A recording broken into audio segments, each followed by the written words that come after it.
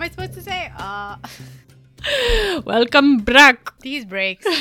Welcome back. Welcome back to Crimes from the East. No, that is horrible. Welcome back to Crimes from the East. I'm your host, Pia, and with me is Alex. Hello, Alex. Hello. How's it been? Cold and gray, but otherwise great. Between you traveling and me just being sick every other week from preschool germs, it's getting really hard to get together to record. Yeah, man. I thought, we're going to come back from summer and we'll be ready, but actually... Now it's winter! Now We're it's just going to be winter. sick the whole time. I feel one coming. I've been eating clementines all day. I'm going to do some ginger shots later. Golden milk? No. Not golden milk. Haldi doodh. That's the real name, okay? Yeah. I hate this stupid appropriation. It's not golden milk. Sunrise latte. Kill that. Scratch that. It's haldi doodh, okay? You go to a Starbucks and you ask for haldi doodh. They better know what that is. Pia, you know what people are going to be saying, though? They're going to be asking for healthy dudes. Healthy dudes are fine, too. Ask for them. I mean, I see nothing wrong with that. Actually. I'd love to go order up a healthy dude. One healthy dude, please. One healthy dude, please. So that way, no matter what they interpret it as, you're going to like what you get. Yeah. You either get a turmeric shot or you get a really cool, buffed up dude. Amazing. So I was like, maybe we should talk about what we did, but I really didn't do much. We just did a little trip to Portland to check it out. It was all right. Portland, Maine or Portland, Oregon? Okay. I mean Portland, Maine, not Oregon, up in the north. The northern ones. It's an okay city. I think it's a little dull. Isn't it old? As in, like, full of old people? It is very old. No, actually, I saw quite a few young people, but there just wasn't that much to do there. I think there were tons of restaurants, and that seems to be the only thing you do in Portland. You fish. There's tons of lobster fishing that goes on there. That's their number 2 industry. Naturally. So I guess you either fish for lobsters or you eat at restaurants.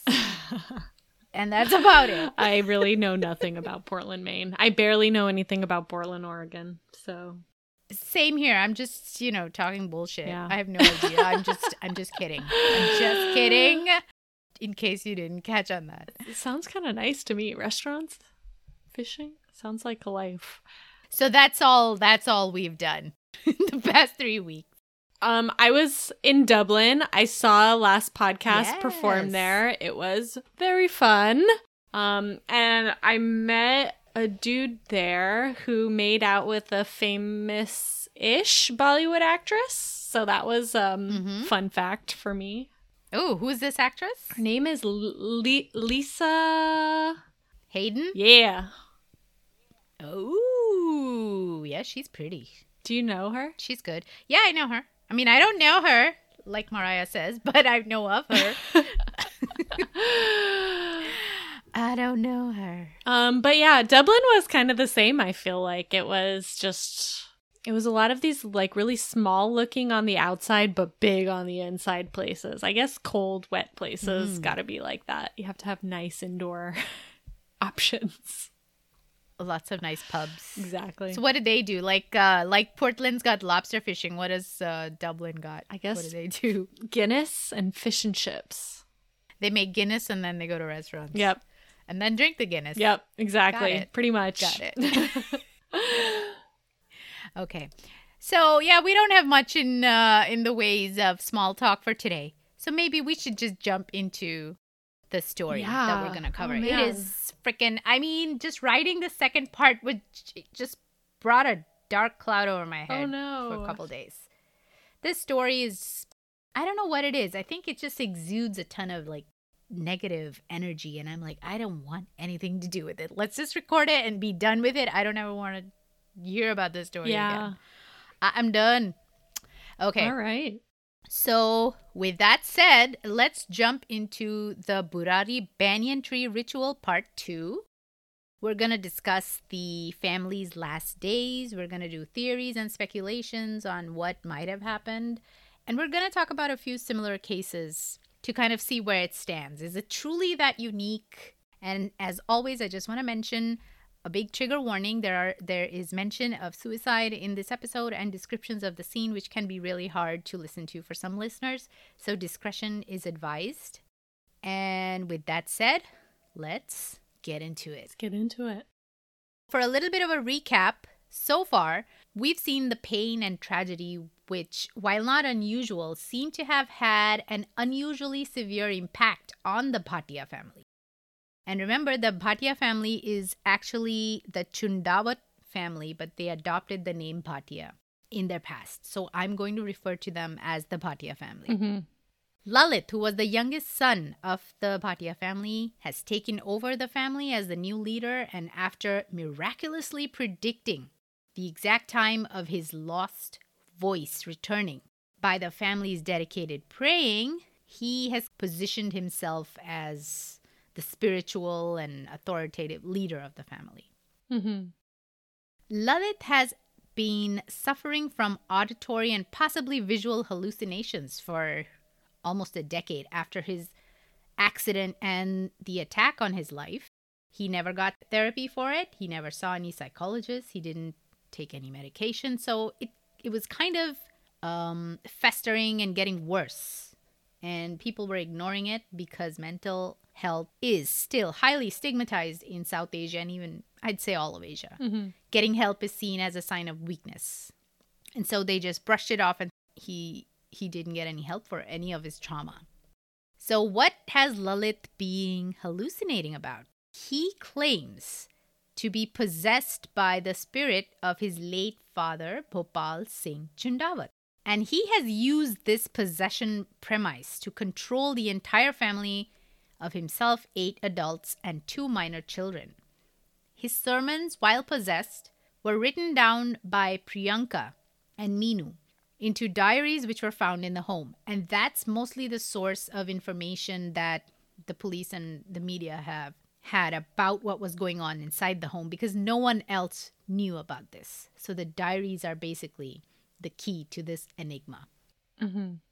So the first mention of Bhopal Singh, or the deceased patriarch of the family, in Lalit's diaries is made on September 7, 2007, wherein the notes ask the family to keep his picture in front of them and remember him.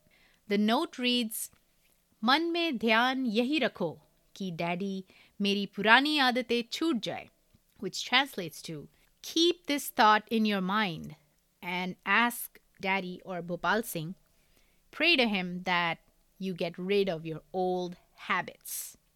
Mm-hmm. Now, I don't know, what are these old habits that they want to get rid of and they need the help of the deceased patriarch to get rid of these habits? It's not making sense to me. It's not like they were gambling or drinking or, committing crimes all over town and they were a disreputed family or something. So this is odd to me. I don't know. What do you think, Alex? It's certainly not going to be the little things that everyone has that bugs you about someone. It's certainly not going to be the pet peeves of our dear new patriarch Lalit Bai. It's very Lalit-centric. All the diaries are very Lalit-centric, and they align with what he likes and what he thinks is right and his sensibilities, really. Yeah. Although they're supposedly from Bhopal Singh, but they seem to be aligned all around Lalit. That said, in all seriousness, I'm guessing, in his delusion, he might see very arbitrary behaviors or, things happening around him or his family interacting in a certain way with a very paranoid eye. So maybe he sees the way they're opening and closing doors as somehow ominous or rude or yeah. I mean, there are certain personality types, or I don't know what, I don't want to call them mental illness, but there are certain personality types where people will be slighted by the smallest of things, which most other people can brush off and not really think about. Mm-hmm. But some people obsess over it and they start to hold a grudge and they'll just fester in it for months, even though the other person has no idea mm-hmm. that they've caused so much distress to this person. We're not diagnosing anyone or even Lalit at this point, but It seems like that because the things written in the diary don't really match up with what everyone's describing the family as. They were the perfect family. They weren't people with a lot of, like, Vices. Yeah, sure. So what are these old habits? Maybe something Lalit was doing. He wants to get rid of. I don't know. So anyway, one of the neighbors, Mrs. Sharma, said that Lalit and Bhavnesh's children used to call her for kirtans or prayers, which started soon after Bhopal Singh's death. Every night around 9 p.m., they would all sit together and pray for 30 minutes. And the kids used to tell the neighbor, Daddy ke aane ka time ho gaya hai, which means it's time for grandfather to come. Oh my God. They're telling that to neighbors? Ugh. Yes. And what were the neighbors like? Okay. That's totally normal. I think because the kids were saying it, they probably didn't take it seriously. That's ridiculous. When kids say creepy things, that's when I take it the most seriously. That's when you run. Yeah. You run if a kid says something creepy. You're like, get the hell away from me. If Lucci came up to me and she was like, hi, Pishi, it's time for you to go now, I'd be like, oh my God, what are you going to do to me, child? Oh, here, you want to hear something she said to me? Oh, no. This was like, I don't know, 6 months ago, 6 or 8 months ago. She was barely even past 2. At bedtime, she would look at me and just, in a very concerned voice, be like, Mommy, you're not a ghost. And I'm like, no shit. No shit, I'm not a ghost. What do you mean? Pia. What the hell do you mean? Pia, what if you're a ghost? Damn. I was a ghost this whole time. I was dead this whole time. Oh, no. I hate those movies. I hate those movies where you're at the end and you're like, oh, God, they were dead the whole time. So I guess I'm dead. I've been dead this whole time. Yep. I hate my movie. I hate my movie. Listeners, what a treat. I wonder if this is the first ghost podcast. Maybe I'm dead too.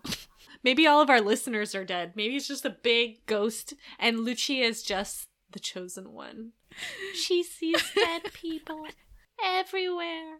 Well, there's the Halloween plug for the show, because I think probably we have to be serious now. Yes. Okay. Yes, we have to be very serious because we're not ghosts, she told us. So the family changed up their lifestyle when the whole daddy saga began in 2007. I don't like that daddy saga. I know, I don't like saying it, but in India, most kids will call their father either daddy or papa, which I don't know where it came from because it's a French word. I don't think we had French occupation in India. The English, though. Oh, papa. Papa. Was it the papa? I hate it. I hate it. I hate hearing it. My husband's family uses the word papa. And I'm like, ew, don't say it. It's like needles in my ears. Yeah, so this daddy saga began in 2007, and the family changed up their lifestyle. What they did, of course, they stopped eating and cooking meat. They stopped drinking alcohol at home, even though Daddy, or Bhopal Singh himself, was never vegetarian. He ate meat, he cooked meat, and he even brought whiskey for his sons and his friends. Damn. But Lalit, on the other hand, had always been a teetotaler. He never touched alcohol. Oh, man. So now all of a sudden, Daddy, you know, Daddy is a good boy. Daddy doesn't want meat and alcohol, so they can't do it, which is just bullshit in my mind. If you're trying to channel Bhopal Singh, you would align with what Bhopal Singh liked. Should be a party. Come on. But no. Someone's a party pooper. The number of shops that the family owned slowly went from just 1 to 3. Lalit had a plywood shop, Bhavnesh had a grocery shop, and they were setting up a third one together. So the house that they lived in gained an additional floor. And so in the eyes of the family, they were flourishing and thriving as a result of their fanaticism and dedication to this whole daddy saga. This whole ordeal. Sorry. This whole focusing and praying for the goodwill of the family or for others is not a novel concept. And that's what we discussed in part 1. There's nothing really wrong about what they're doing. They're just praying, right? they're doing something positive. So that's why they never felt as if they were doing something weird or off or wrong, even though the whole part about being possessed and all that is strange. But the result of it was they were just praying, which was fine. Thoughtfulness, mindful meditation, prayers, and setting intentions have long been believed to cause actual change in our physical material world. There's an interesting book called The Power of Eight. Have you heard of that? It's by a journalist called Linda Taggart. It outlines a series of studies conducted by Linda to experiment with this concept that when a group focuses and meditates on an intention, it can actually help to manifest that intention in the material world. This is all very trendy right now, even. Like, people are all about intention journals and, like, willing things to happen. I'm all for it. I mean, it can't hurt, right? Until it does, I guess. As long as you're not, like, targeting someone or something. As long as there's no daddy. For negative intentions, yeah. No daddy stuff, no. No daddy. Have you heard of Michio Kaku? He's a well-renowned scientist. I think he's an astrophysicist. I could be wrong. I see him in all the UFO documentaries. He's in all of them. Okay. He also did this experiment on molecules of water where they focused positive words and thoughts towards bottles of water, and then they focused hate and negative intention towards some other bottles of water. And the crystals that were formed when the water was frozen was different. What? It was beautiful and symmetric in the positive water and completely asymmetric. I don't want to say ugly, but not chill. Cool looking. Yeah, bad in vibes. The negative water. Literally bad vibes. Bad vibes. Wow. You imagine that, though. Just a bunch of scientists in a room screaming at water bottles. You stupid bottle of water. You're terrible. You taste like garbage. I am not even quenched by you. You taste like garbage. You couldn't quench a fly. I prefer Mountain Dew to you, Oh, water. no. Take that. That's the worst insult, I think, for water. Setting intentions, praying or meditating towards that goal, nothing new, nothing novel, nothing wrong. But it slowly led to the family being desensitized to what they were doing. They were conditioned to follow, conditioned to not think for themselves. That's kind of like what cults do, isn't it? Yeah. Like, remove your individuality. I've ceased to think of this as a family. I'm just fully, like, in the mindset and mode of a cult. Anyways, all this intention stuff, I just wanted to share this esoteric tidbit for anyone that likes to tickle their brain with such curiosities. And Lalit was indulging his curiosity in the paranormal online and through various TV shows about past lives, reincarnation, ghosts, and whatnot. Uh-oh. Now, he only spoke about his hallucinations and his beliefs in the paranormal to one friend one time. And when that friend rejected the idea, kind of mocked him and laughed at him, Lalit never mentioned it outside the home again. I guess he realized that people are not open to these ideas, and he was being rejected. Like, his delusions were being rejected, so he just didn't mention it to anyone outside the home ever again. Refresh my memory for a second. Before all of his accidents and traumas, he was sort of a likable guy, and then after everything, he became kind of a drip. Yes. Okay. Yeah. His friends remembered him as a very funny guy, you know, happy, social, always talking till 2 a.m. in the morning. But they did say he was a very straightforward fellow. Like, he never did anything that was illegal or wrong or immoral. He was like a straight arrow, pretty much. So he was always, at least always, a bit of a goody two-shoes to the extreme. But that doesn't mean there's anything wrong with him. Yeah. It's just that when he got injured, when he had his head injury and his trauma or whatever, it kind of morphed or mutated into something ugly.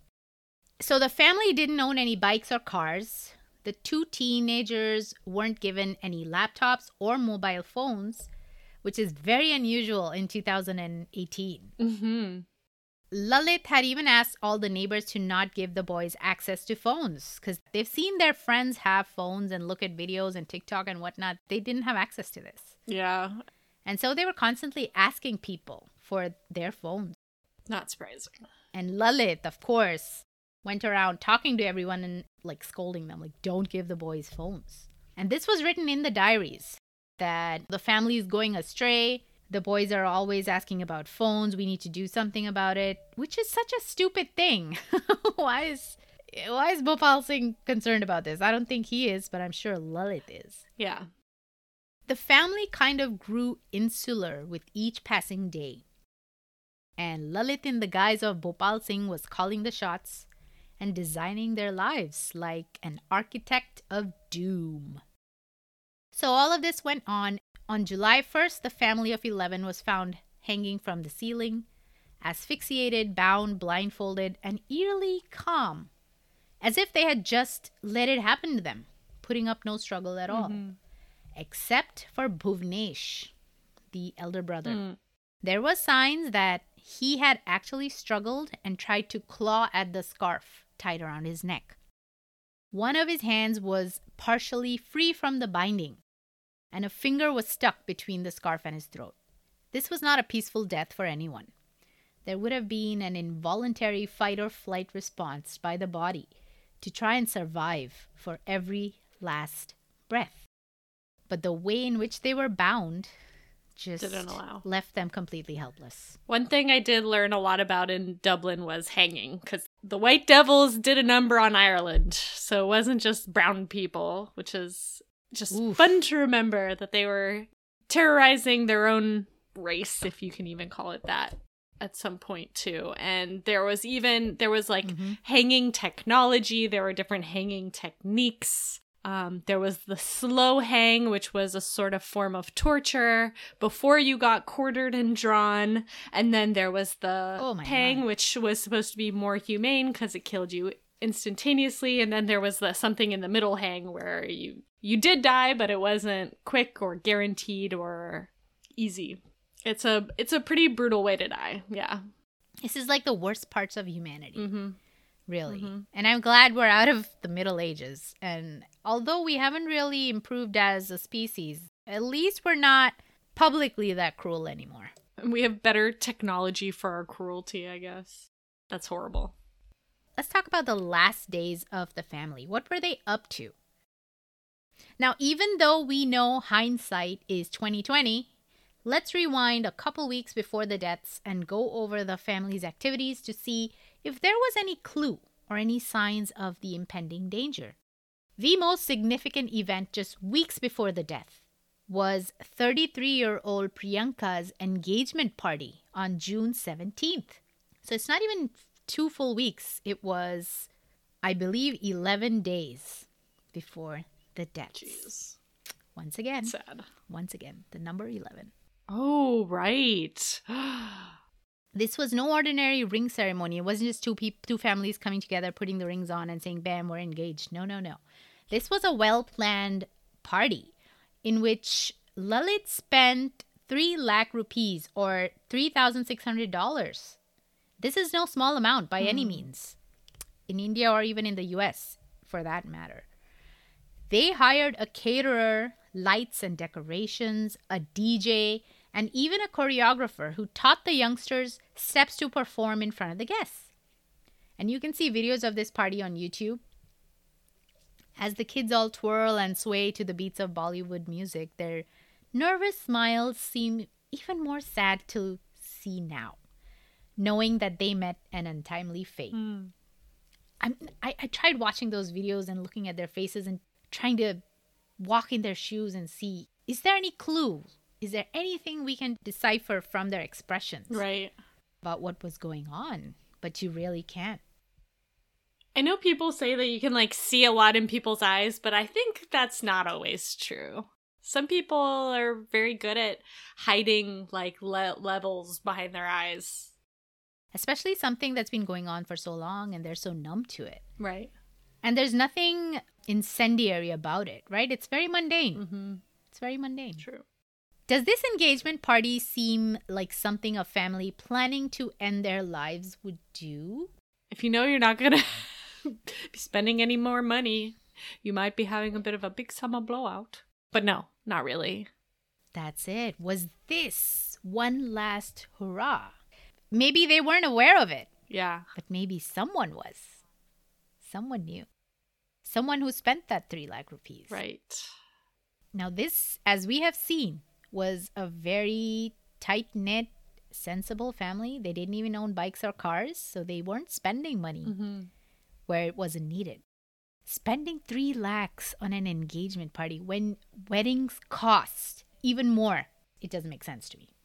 Weddings would cost them like 50 lakhs minimum where they live in Delhi. So it doesn't make sense that Lalit agreed to pay 3 lakh rupees to have this grand fiesta just for an engagement party. Which is why I'm putting emphasis on this whole thing, because I think he knew what he was going to orchestrate in the coming 11 days. Okay. And he wanted this to be like one last hurrah for the family. They just weren't aware of it. They just didn't know. Priyanka had worked at her office for nearly 6 years, but no one in her office even knew that she was getting engaged. After the party, Priyanka had asked her neighbors not to post any pictures of her on Facebook or tag her at all, as she hadn't announced the engagement to everyone. Why? It could be innocent. Perhaps she was apprehensive about her fiancé being the one, wedding jitters, whatever. Could be. But it also leaves room for thought. Maybe she felt a shifting dynamics. She felt something change in Lalit. She wasn't sure about the future or what was going to happen. Maybe it was one of Daddy's commandments. Oh, wow, that's good. Yeah, I don't know if the diaries say anything about that. Now, what was Lalit up to a week before the deaths? Well, he was definitely not in his element. He was unwell, as per many neighbors and acquaintances.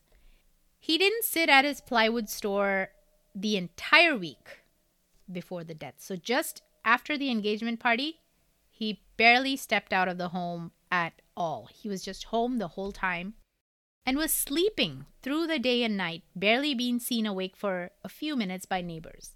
So something was brewing. Was that was not normal for him? No, that was not normal for him. And he wasn't sick or something? We don't know. So they didn't call any doctor. No one mentioned anything about an actual sickness. They just kept telling people that he wasn't feeling well and he's taking sleeping pills and he's just sleeping the day off or whatever. Yeah. Now, when the youngsters were practicing the dance moves for the party, a neighbor saw them and encouraged them, clapped, and she was like, "Oh, you're doing great. Keep practicing, blah, blah, blah." She saw Lalit walk into the terrace and she waved and she asked him how the prep for the engagement was going. Instead of responding to her or even looking at her, Lalit simply turned his back and went right back inside the home. Oh.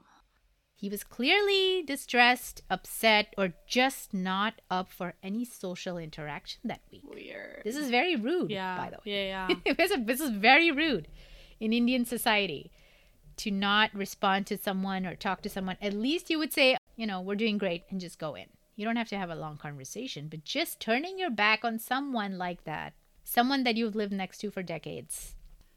I'm having issues with my neighbor right now. She's just being super crazy, but even I can't ignore her if we pass in the hallway. I think universally it's a weird thing to do, to just ignore someone.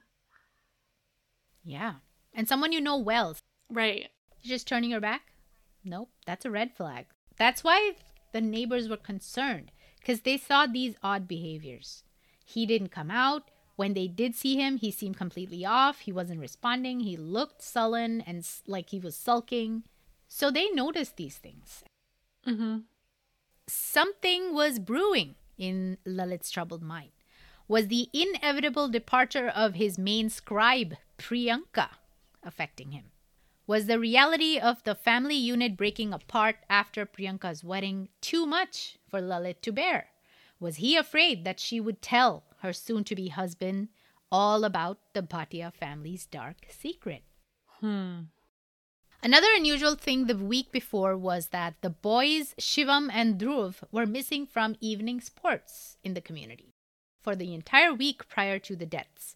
Now, the 15-year-old would usually study for 2 hours after school every evening and then head out to play cricket with the other kids in the neighborhood. But that entire last week of June, they were missing from the cricket ground. Super sus. Now, one of Priyanka's cousins on her father's side reported that they spoke to her the night before the deaths.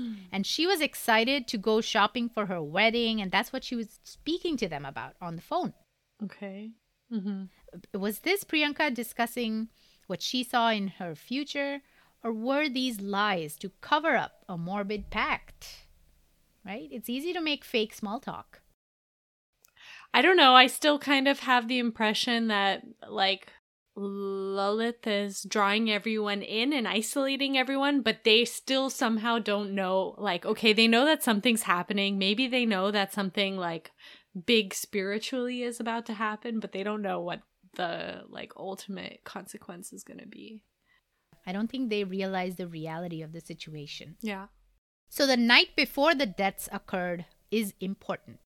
The police scoured all the CCTV footage from Satnagar and pieced together a tragic timeline. The cops were quite taken aback when they didn't see any mysterious stranger or suspicious activities around the home. Here's what they saw. At 10 p.m., Bhuvnesh's wife Savita and her daughter Neetu came out, went away somewhere, and they came back carrying 5 newly purchased stools into the home. Now, these were the same stools that the family had shared and used to aid them in hanging. Oh my God. At 10:15 p.m., the 2 young boys, Shivam and Dhruv, can be seen opening up the plywood shop and retrieving the wires which were used in the binding. Oh, yeah, I saw that. There is, like, CCTV of that street, right? And they just see, like, them gathering materials for their own demise. It's crazy. At 10:45 p.m., a local restaurant delivery boy delivered a package which consisted of 20 rotis to the family home. Just rotis, nothing else. Okay. That's weird, right? So, I mean, sometimes you make the curry and you don't want to sit and roll out 20 rotis. So you may just order it. Okay. Yeah. That makes sense. That would be my approach. At 10:57 p.m., Bhuvnesh, the elder Bhatia son, is seen taking the family dog Tommy out for a walk. Tommy! He returns back at 11:04. And nobody enters or leaves the home till next morning when the neighbor discovered the body. I feel like their bodies were discovered really soon, actually. No?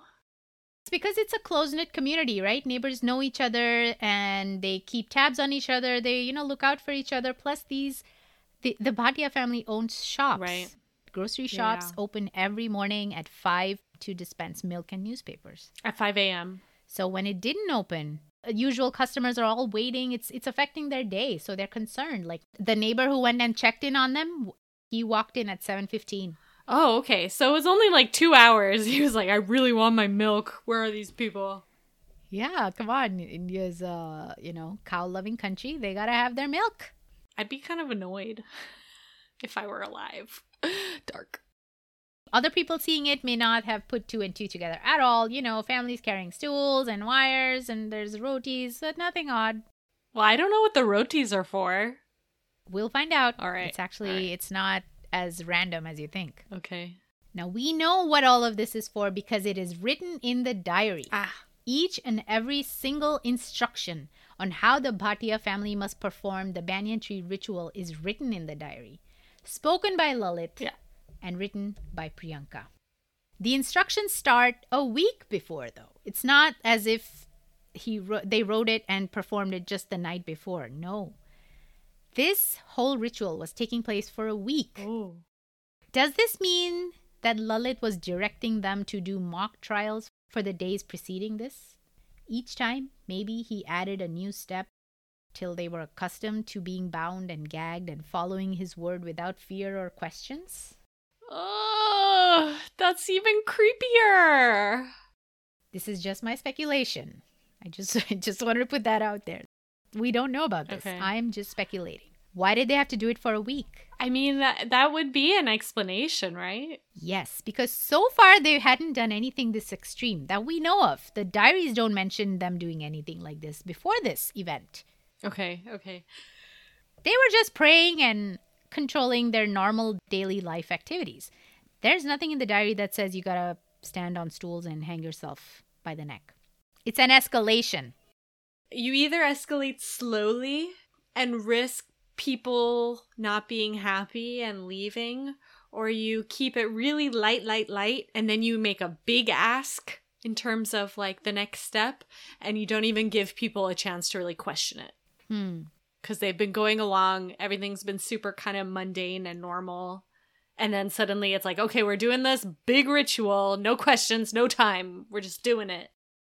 So I read in some news articles, I don't know the accuracy of these articles, but I'm just going to mention it, that the diaries talk about the world ending and some, apocalyptic situation happening. Humanity is ruined and blah, blah, blah, blah. Kali Yuga is upon us. Mm-hmm. We need salvation. So all of that usual cult bullshit is kind of woven into this daddy saga of Lalit. Daddy apocalypse. Oh my god. I guess maybe he was slowly conditioning them to believe all of this apocalypse bullshit and then using maybe Priyanka's engagement or wedding as the carrot dangling in front of him that if we do all of this, she'll get married. They had problems finding a suitable match for her. She was 33 years old, which is a little bit on the older side in North India for a woman to get married. Yeah, that's real old news. That's a grandma. I'm just kidding, obviously. But somehow they did agree to do all of this, right? Because it happened. It happened. Mm-hmm. They died. Mm-hmm. We're just speculating on what may have happened that made them comfortable enough to do it, to try it. And that's why I think maybe that whole week that they were supposed to do this ritual, maybe every single day he added one step. First, maybe he said, everyone just close your eyes and stand in a circle. The second day, everyone tie your hands and close your eyes and stand in a circle. The third day, blindfold yourselves and tie your hands and stand in a circle. The fourth day, stuff your ears with cotton. So I don't know. I'm not sure. Again, I feel like that gives a lot of room for people to start to smell the danger in the air. Bullshit. All right. So let's talk about what the diary said about this banyan tree ritual, or Bad Tapasya, as it is called in Hindi. The diary says that everyone in the family will be fed rotis by the grandmother, Narayani Devi, and that the rotis must be ordered at 10 p.m. Not handmade. Ordered. From the best restaurant. Then they were to lay Narayani Devi in the next room and help her with the ritual because she was too old to stand on a stool. And that's why she was found asphyxiated in the next room. Pratibha, who was Lalit's elder sister, was to be hanged slightly to the side of the family circle because she was a widow. Oh, shade. Discrimination even in this kind of cult bullshit. And this is exactly how Pratibha was found. She was hanging off of a door frame. Right. The rest of the family was hanging in a circle. She was slightly to the right, off of a door frame. The diary said to shun any fear and doubt and bring the mind to a zero state of nothingness. And in this neutral state, they must faithfully chant the mantras given to them and pray for salvation, which would be bestowed upon them by the spirit of Bhopal Singh. The diary said that Bhopal Singh would come and save them. He would come and open their blindfolds. And then there was even a specific order in which the family would help untie each other's bindings after the ritual. Now, this is a classic trick of misdirection, in my opinion. Oh, we're going to hang ourselves and may cause death, blah, blah, blah, whatever. But, Bhopal Singh will come and he'll open your blindfold and then we'll untie each other. As if that whole hanging bit isn't important. It's a setup for something great. What kind of delusion is he having? Is his delusion to kill his whole family? Because that's pretty delusional and crazy. Or is his delusion that actually the ritual will work? And this is what's actually going to happen? There's no winning, I think. It's a rock and a hard place. Yeah. Both are wrong choices. I mean, both are bad. Both are like the ideas of a delusional sick person. But what it does show is that Lalit had planned the future with them as if they would still be alive after the horrific act. This is what he's making them believe. Yeah. Right. It's not, we're going to hang and that's the end of it all. Wow. No, there are steps after that. Yeah. The diary said, keep a cup of water outside the door. When the water changes color, I, Bhopal Singh, will appear and save you. So Bhopal Singh was going to materialize in this earthly realm after their ritual. Mm-hmm. Or perhaps they were going to join him in his heavenly realm. Where water is pink. Wording is everything. So he's not lying. If you think about it, technically, he's saying that we will all be together. It's just the details. Which side are you on? Which side of the veil are we going to be reunited? Yeah. That's creepy. That's nice and creepy. The details are left in the shadows. Lalit masterfully made things cryptic and yet very succinct. However, to the brainwashed family members, it was simply another mundane task to carry out. I guess they were tired of his bullshit. They're like, just do it. Just, get it over with. We don't know. Just do what he says. Or they were really caught up in the fantasy of it, the magic, right? Possible. They bought it hook, line, and sinker. Police believe evidence indicates the deaths were accidental. The family did not want nor expect to die. They just made a fatal mistake. This is what the cops say. The police found that all the members of the family had used their phones normally the night before. They had charged their phones and then put them into a bag which they kept next to the shrine. So they used these evidences to prove that they didn't expect to die, right? Like, why would you charge your phone? Yeah. If they were following the book, if they were going to die, maybe they would have shown it some way. They knew that they were going to die. They found chana or chickpeas soaked in a bowl in the kitchen. This was in preparation of cooking them the next day. And that was used as evidence in their case to prove that the family expected to live another day to cook another meal using those chickpeas. Some chole. And that's about all we have regarding the activities of the family the night before the horrific discovery of the bodies the next day. Theories. Was this murder, suicide, or accident? And we've kind of gone over all of these aspects so far. Now is the time to speculate heavily, Alex. And I know a lot of people don't enjoy that, but come on, if we don't speculate, if we don't discuss it, what's even left? Like, if you want to know about this story, you can just go to Wikipedia and just read it. This family performed some weird ritual and they all died. That's it. That's the end of the story. Speculation is where you can kind of thresh the details out and just try to guess what may have happened because we truly, really still don't know. So, I mean, I don't want to call it fun. Right. But it's intriguing. So let's put our, what hat? Speculation hats on. Speculation hat. I don't know what sound that was. Did Bhuvnesh, Savita, Pratibha, Priyanka, Neetu, Meenu, Shivam, Dhruv, and Narayani Devi sign up for this? Did they want to die? Was this actually a case of mass suicide? Well, the Delhi police almost think so. Almost.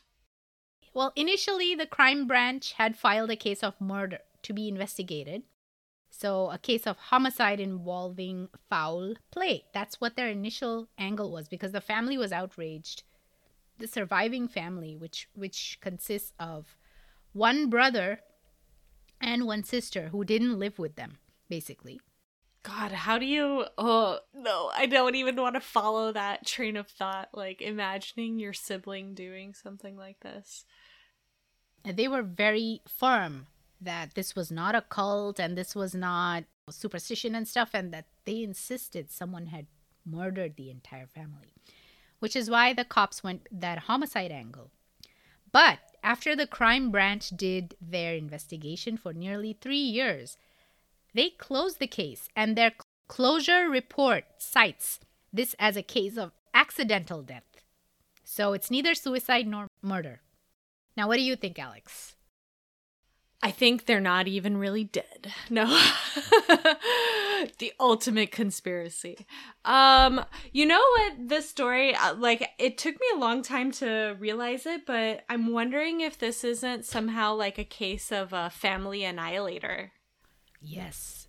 I think, like, if you look at other cases of family annihilators, you'll see a lot of similar controlling behaviors and a lot of similar just events. Mm-hmm. I was just reading about the Lawson family murders. This was a farmer family from the 1900s or something like that, right? In the US. So they were a farmer family, 1900s in Pennsylvania, consisting of like 8 kids, and Charles Lawson took his family out like a week before the event happened and took them shopping for new clothes, which at this time and in their socioeconomic position was quite unusual. But people sort of explained it because Christmas was coming. It was like that time of year that maybe they had a good crop, or maybe there was a like reasonable explanation. I don't think so. Isn't this like the Depression era? Right. These are farmers. Their crops are not guaranteed. I don't think farmers spend like that. Yeah. So they bought new clothes. It just was really unusual, and that's why people thought that it was premeditated. But on Christmas Day, actually, wow, this is so dark, he went and shot his daughters, and then he came and killed his wife and the rest of the kids, shot everyone, and he laid their bodies out in this very, like, creepy way in a line with their arms crossed, with their heads being supported by rocks, and then he went ahead and shot himself. Wow. But the whole thing of buying presents and almost, you know, making it seem like something good was going to happen in the future, it really reminded me of the engagement party, yeah. In this case. You know, this sort of idea that maybe sort of psyching them out, or, you know, making them think all along the way that, although in this situation, like, there's no ritual. He just straight up shot them. Shot each and every one of his family members. And there is also a parallel in that he had some serious injuries, including a head injury. Uh-oh. Red flag, red flag, red flag. Certain trauma, maybe depression, and just all the things. These head injuries, damn. Helmets at all times. Yeah. So I'm really like thinking of the Burrari case as an instance of one guy who's feeling inadequate or insufficient, or, you know, in turmoil or unsatisfied. He's not happy, and for whatever reason, he has to take his whole family down with him. Kind of like, what's that other fellow? John List? Mm-hmm. Yeah. Who killed his entire family? Yeah. The difference being he didn't off himself. He just ran away, and he lived a double life, a second life in some other part of the country till a neighbor identified him.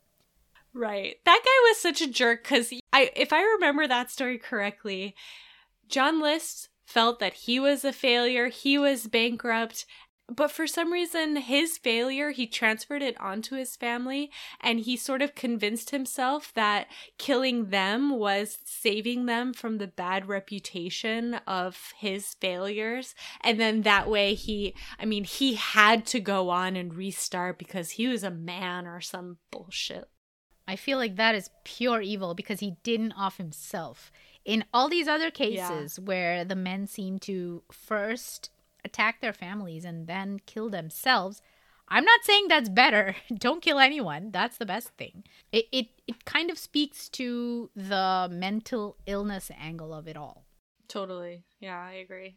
Their mind was not in the right place, and they could have possibly been saved if they just sought medication, therapy, some kind of help, some kind of mental assistance. Because, like Marcus from last podcast says, mental illness is not your fault, but it is your responsibility. You have to manage it. Amen. In this case, although the doctors strongly suggested that he get help, he just didn't. His family just didn't. They didn't insist. He didn't insist. And that's unfortunate. There's just still plenty of people who believe that, which is really sad. Personally, I don't agree with the verdict or conclusion of the crime branch. I don't think it was accidental. And if it was, in fact, not a suicide pact, so I don't think it was a suicide pact, which means at least 2 people are guilty, Lalit and Tina, because Tina was the one found without the extra bindings on top of her limbs, which means she was the last person. She tied everybody else. Yeah. There was no one to tie her, so she was the only one who didn't have the extra bindings. Maybe he believed his delusion. Maybe she's the family annihilator. That's the twist. It's that she just wanted everyone to die. Yeah, no one's really talking about Tina as much. They only talk about her as a supportive wife, a supportive role in this whole thing. She did everything exactly as Lalit said.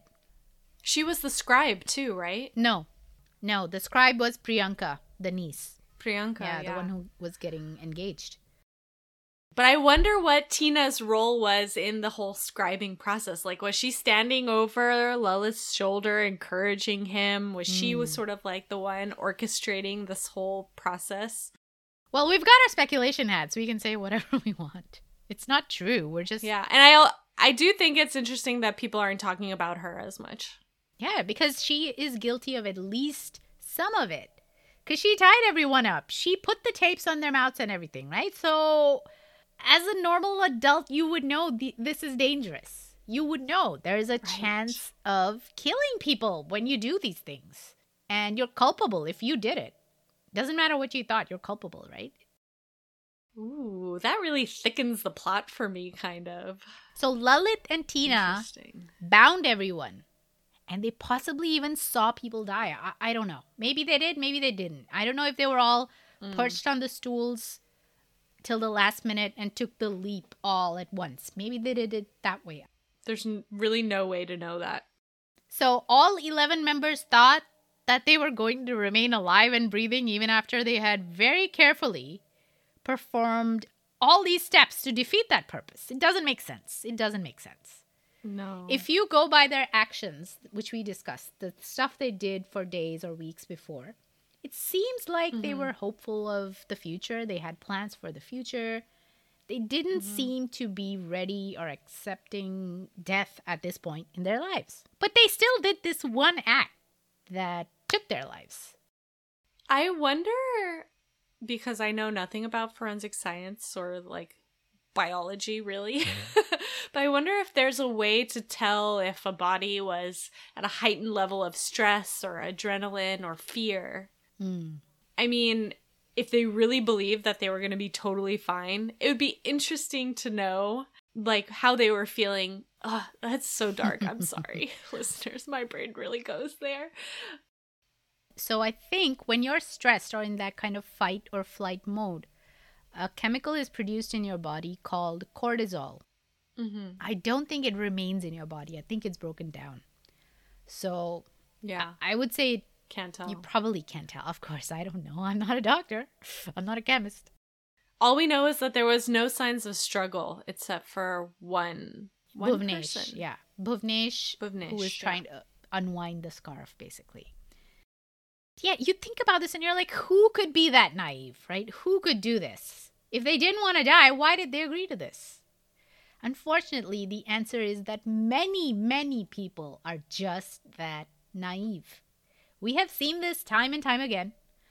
Manipulative, exploitative, or just plain batshit crazy cults have managed to brainwash perfectly normal functioning people into doing things that they would have never considered on their own. So this is not unique in that sense.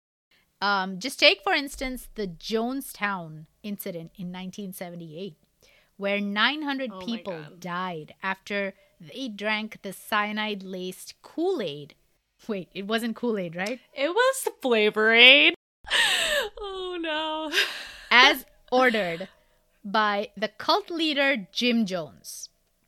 Mothers and fathers fed their crying babies the poison and willfully killed their whole families. Well, a lot of them were also killed at gunpoint, so I'm sure a lot of them didn't want to do it. They just didn't have a choice. It was enough people on board, though, to make sure that 900 people died that day. The Heaven's Gate cult, led by Marshall Applewhite, saw 39 members of their cult dead by apparent mass suicide. What did they do? Was it applesauce or something? Something really lame. I think so. But they had very fresh fits. Yeah, they had black Nikes and purple Jumpsuits, right? suits or jumpsuits or something. And they were just laying there peacefully. Just, you'd think they were sleeping. Again, deceptively peaceful scene. They did this because they believed they would be reborn in a better realm, based off of the Halley-Bopp comet or some bullshit like that. It was a ufology-related cult. It's crazy. But they did this. And they were adults, too. I think the other sad thing, and they weren't like, maybe they were a family, not a blood family, but it wasn't like a mother and the children, So while these two examples are not quite exactly the same as the Burari case, right? These two were legit cults. The Burari case, while a family, kind of operated a little bit like a cult. Yeah, totally. Which is why I mentioned these two. But I have one case from Bangladesh that is eerily similar to the Burari one. Ooh. I first read about this in a Reddit post by a Reddit user called Moondog151. Sweet name. I like a moondog. Yeah, this person posts a lot of cases from developing nations, so not the usual UK, US, Australia. They do cases from Africa, India, and other parts of Asia. Right on.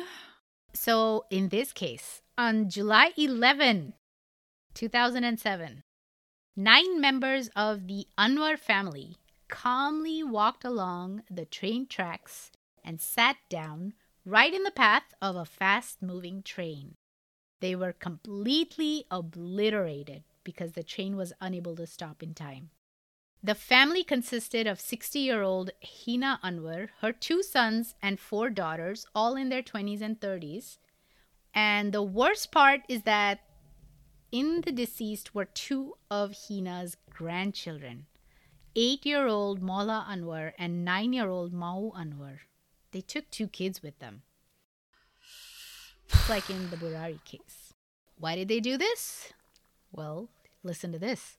The Anwar family patriarch, Anwar Hussain, he retired from the army, the Bangladeshi army, and was a wandering philosopher of sorts. He had many Sufi-like beliefs and often argued with people about their Islamic beliefs, which is the majority religion in Bangladesh. Now, Anwar was mocked and even beaten by people for his blasphemous views. And as a rebellion, he converted to Christianity, just declared himself converted, basically, which completely ostracized him and his family in their community. They kind of got isolated. Anwar would preach about Adam and Eve to his family and meditate for hours with them to achieve salvation. He died in 2002 of a cardiac arrest, so natural causes. But then the eldest son, Arif, was murdered in 2005. So this left a very traumatic void in the family. The 2 heads of the family, the 2 male heads of the family, were gone. And so the members of the Anwar family began to meditate intensely and started to believe that they were communicating with the deceased Anwar and Arif, who were now giving them instructions on how to lead their lives. They were given steps to salvation, which were written down by them in diaries. Yep, diaries here as well. Ooh, wow. So a lot of similarities if you think about it. Totally. I'm just like off the bat already. My red flag was waving. Alarm bells for the family trauma, losing an important member of the family, and then in the case of it's Bangladeshi family. Yes, Bangladeshi, yeah. Losing another member of the family with the Burari case. It's the brother having this like terrible assault and injuries, and it just sort of putting these people in a vulnerable situation where they are more vulnerable to suggestion. Yeah. Plus, they were isolated too, right? No one's talking to them, Right. and they're not really having, a great social interaction with anyone. The only thing is, in this case, they walked onto the tracks. So several people, there were lots of witnesses to this whole thing. Oh my God, that's terrifying. So what I'm trying to say is, it appears to be that this formula is not so unique after all. People have done this before. All you need is a tempest of mental illness, isolation, desperation, a yearning for change, and an inability to rationale it all. That leads to situations that make no sense to us, but made sense to them in that moment. That's heavy. I could be wrong. I admit this. I'm just speculating, but I could be wrong when I believe that it was murder.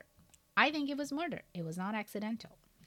Lalit masterminded the murder of his entire family. And the reason was possibly psychosis spiraling out of hand and triggered by the incoming tear in the family tree. Because Priyanka was going to leave. Mm-hmm. She's been the one writing down everything for the past 11 years. She seems to be close to him. Ooh, good point. I didn't even think of that. Oh, shit. And I feel like he thought a very important part of their family is now going to go away. Possibly tell all their secrets to another family and invite ridicule, humiliation, and rejection by society, because he may be afraid that their secret will be out. But why kill everyone? They could have just done the ritual on her. It's really that family annihilator thing. Jeez, it's crazy. Okay, cool. Now, insanity in a court of law would mean a state in which the defendant has no idea of right and wrong in their actions. I don't think Lalit qualifies as insane. I think he seems to be very sane, and he planned every minute detail of it. So he knew very well what he was doing and what the consequences of his ritual would be. Basically, Lalit's twisted grand delusions destroyed this family, who went along with it with smiles plastered on their faces. The perfect imperfect family. That's our Burari case. Oof. Wait, Pia, we didn't talk about 11. Oh, no. Yeah, okay. We'll fit this in the middle. So, since we're talking about theories, let's talk about the number 11. The number 11 seems to keep popping up in this whole case. There were 11 members. The incident took place 11 days after the engagement. There were 11 bars in their windows, 11 bricks, in front of their home. Yeah. What's up with 11?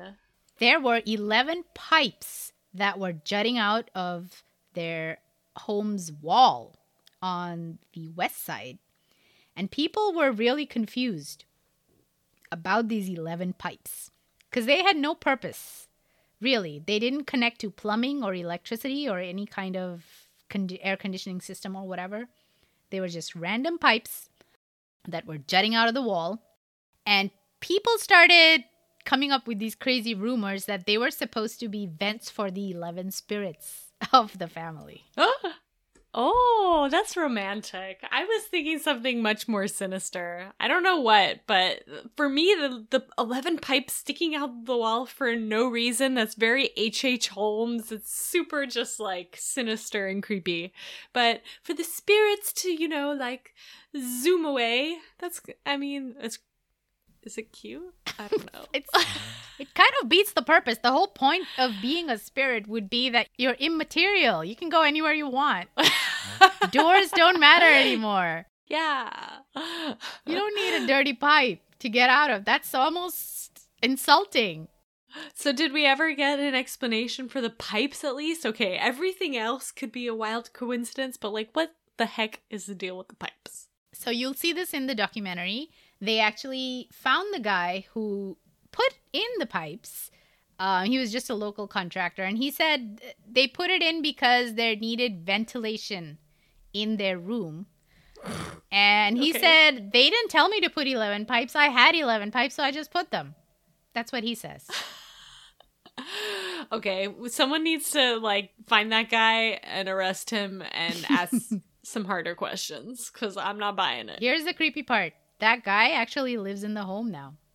What? Yes, he lives in the home. The contractor lives in the home. Dude, what? Mm-hmm. No one wants to live there anymore because they consider it haunted and whatnot. So this guy lived there for, I think, almost 2 years. And the family let him because they just wanted it to be occupied. So this guy who put in the weird 11 pipes lived in the home. I mean, he wasn't scared of any spirits or whatever. Clearly, he's not a superstitious person. Would you live in that home? No, I would not. I absolutely would not. I would absolutely not. Although that said, I'm living in like a 400 or 500-year-old home right now, and all the time I'm just thinking about like, who died here? Why is the energy so crazy in here? Who died here? How did they die? I don't believe in ghosts or spirits, but I do believe in residual energy of sorts, in the sense they say, right, matter is never destroyed, it just changes form. So maybe it turns into some kind of vibe like we were talking earlier, right? So this is a really dark vibe. Just researching this case totally put a dark cloud over my head. I would not stay in that home. Nope.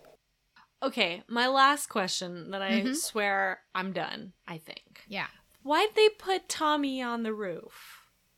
Yeah, I don't know. At least they spared him. At least they didn't hang Tommy. Oh my god. Imagine if there was a hanging dog in the... No. That would have been just even worse. That's just next level cruelty. But like, they could have let him go on the street. Oh no, you know what it was? I think maybe they thought that if he was on the roof and he saw them, he would be like chill. But if they like left him in the house, maybe he would mess with the... Oh, that could be another piece of evidence. They knew that if they were dead, the dog would mess with the bodies. Yeah, maybe he'd pull at them or something. Bark, alert people, like make noise. But on the roof, I'm sure he was making noise. He was barking. Poor Tommy. He was upset. I mean, the fact that he died within a month of cardiac arrest speaks volumes. I know I'm shitty that the dog thing like bugs me almost more than the rest of the story. So everyone can just save their judgment because I know. But yeah, I feel real bad for Tommy. I don't get why they had to do him like that. He didn't choose this horrific trauma to be part of. Step up on the stool, yeah. So yeah, that was it for the Burari family deaths. Let us know what you think about this. What are your speculations? I want to hear. There's a lot of room for discussion on this case. Email us at crimesfromtheeast@gmail.com. And for Bollywood Corner today, I didn't really have much to work with because, I mean, who wants to make a movie like this? At least in Bollywood, they don't do it much. The closest thing I could find was a movie called 13B. This is actually a horror thriller movie about a family that moves into an apartment 13B on the 13th floor, which is considered kind of unlucky, really. Weird things start to happen. The women in the family start getting obsessed with this TV show, this soap opera that's playing on the TV. And everything that happens in their real lives is reflected back in the TV show. So whatever happens to them in the current day, the next day they see it in the TV show. It's kind of creepy and...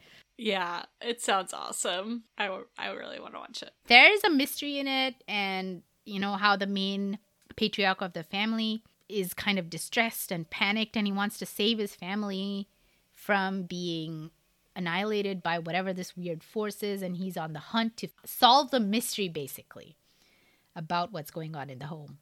So the good part is he's trying to save his family. So it's a total opposite of what happened in our case. I like that. That works for me. It's like a palate cleanser from this. So listen to this podcast and then watch that movie as the palate cleanser. Yeah, let's undo the haunting of the Burari case from our minds. Watch this movie. It will scare you, but people should definitely watch the Netflix series. I watched it it was a while ago, so I don't remember all the details when we were talking about it now, but it was pretty good. Pretty good. I'm sure most people who listen to true crime, consume true crime podcasts and stuff, they all already seen it because it was really popular when it came out. But if you haven't, True. and I mean, I've mentioned it at least 20 times in these last 2 episodes, but go watch House of Secrets on Netflix. Excellently made documentary where they interview friends and family and the police, the guys who worked on the case, all about the evidence they found, the family history, what the neighbors observed 10 years ago, 5 months ago, the week before, the night before. So it paints a very clear picture of circumstance, although we still don't know the reasoning. House of Secrets. And that's it for Bollywood Corner, short and sweet. Ding-a-ding-a-ding-ding. Yeah, check us out. Give us a rating. What are all the things you're supposed to do? Give us a rating. Give us a review. Tell us how much you like us. Tell us how much you don't like us. Follow us on the Instagrams. Visit our website. Become a Patreon. I think we might be brewing up some cool additional stuff for our Patreon people. Beloved Patreon Yeah, people. Alex is going to work on some merch stuff and we'll give you more details when we have it. Why don't you tell us things you want to see on merch? Because sometimes we forget. Like, we have a funny moment and we're like, we should put this on a t-shirt. And then we forget. So if you remember anything, tell us. Pia, you need to start a log of whenever Lucci, quotes. My daughter? Yeah, we need the catchphrases that she likes. The creepy stuff my daughter says, yeah. She's the boss. Yeah. Oh, by the way, I think I shared it with you, but we got a couple of really nice messages through email. One of them, let me just mention them because why not, you know? Shout outs. Yeah, let's give out some shout outs to the fans. Thanks. It actually is really nice. It's such a strange and new feeling to have people write nice things or even mean things. Or anything. Anything at all. Yeah. makes us feel heard.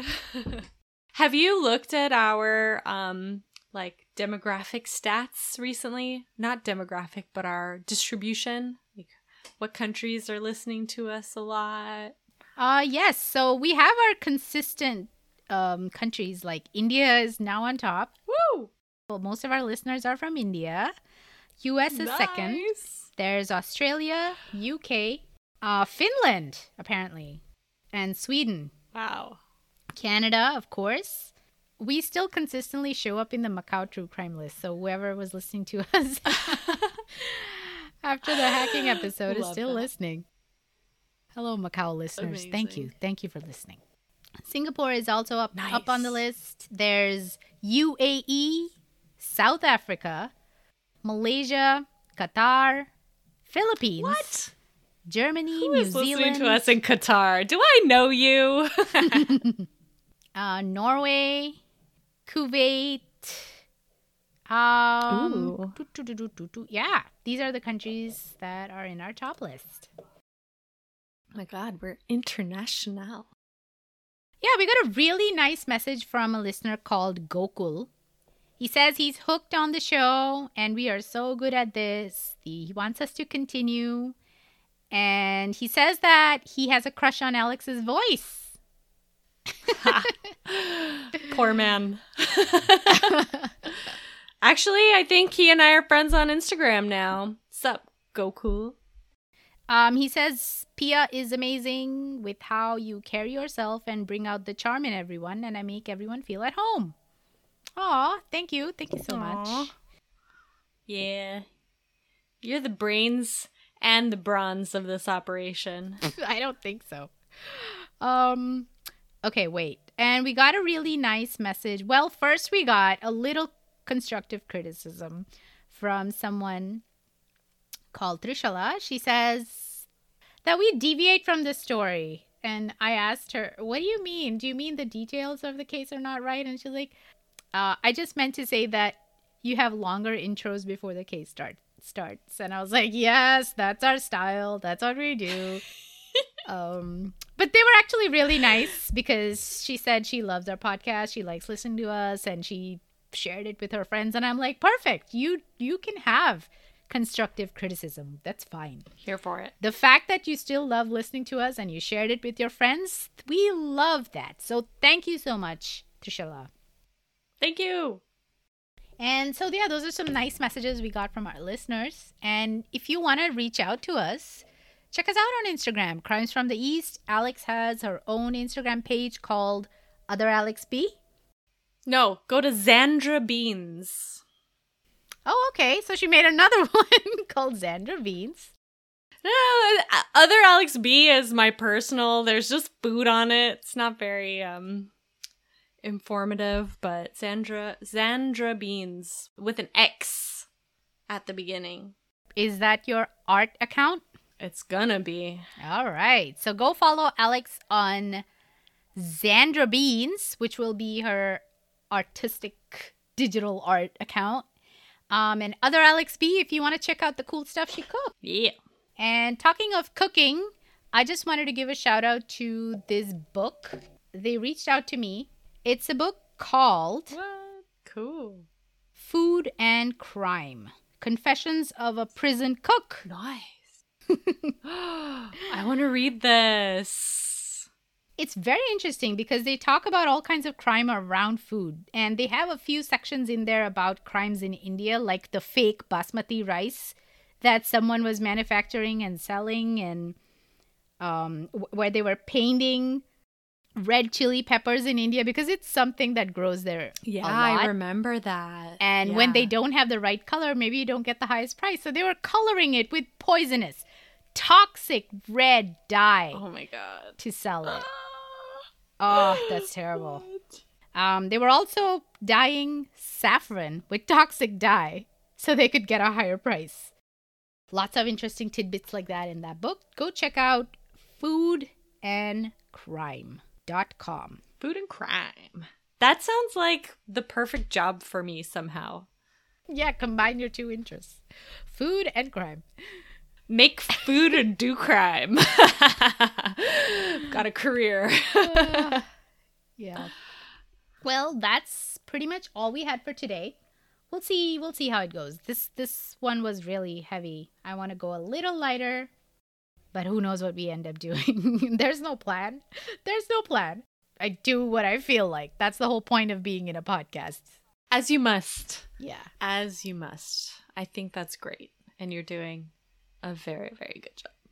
We'll see you in hopefully a couple of weeks in another episode of Crimes from the East, your Desi True Crime podcast with a little masala and spice. Namaste. Namaste. Helmet.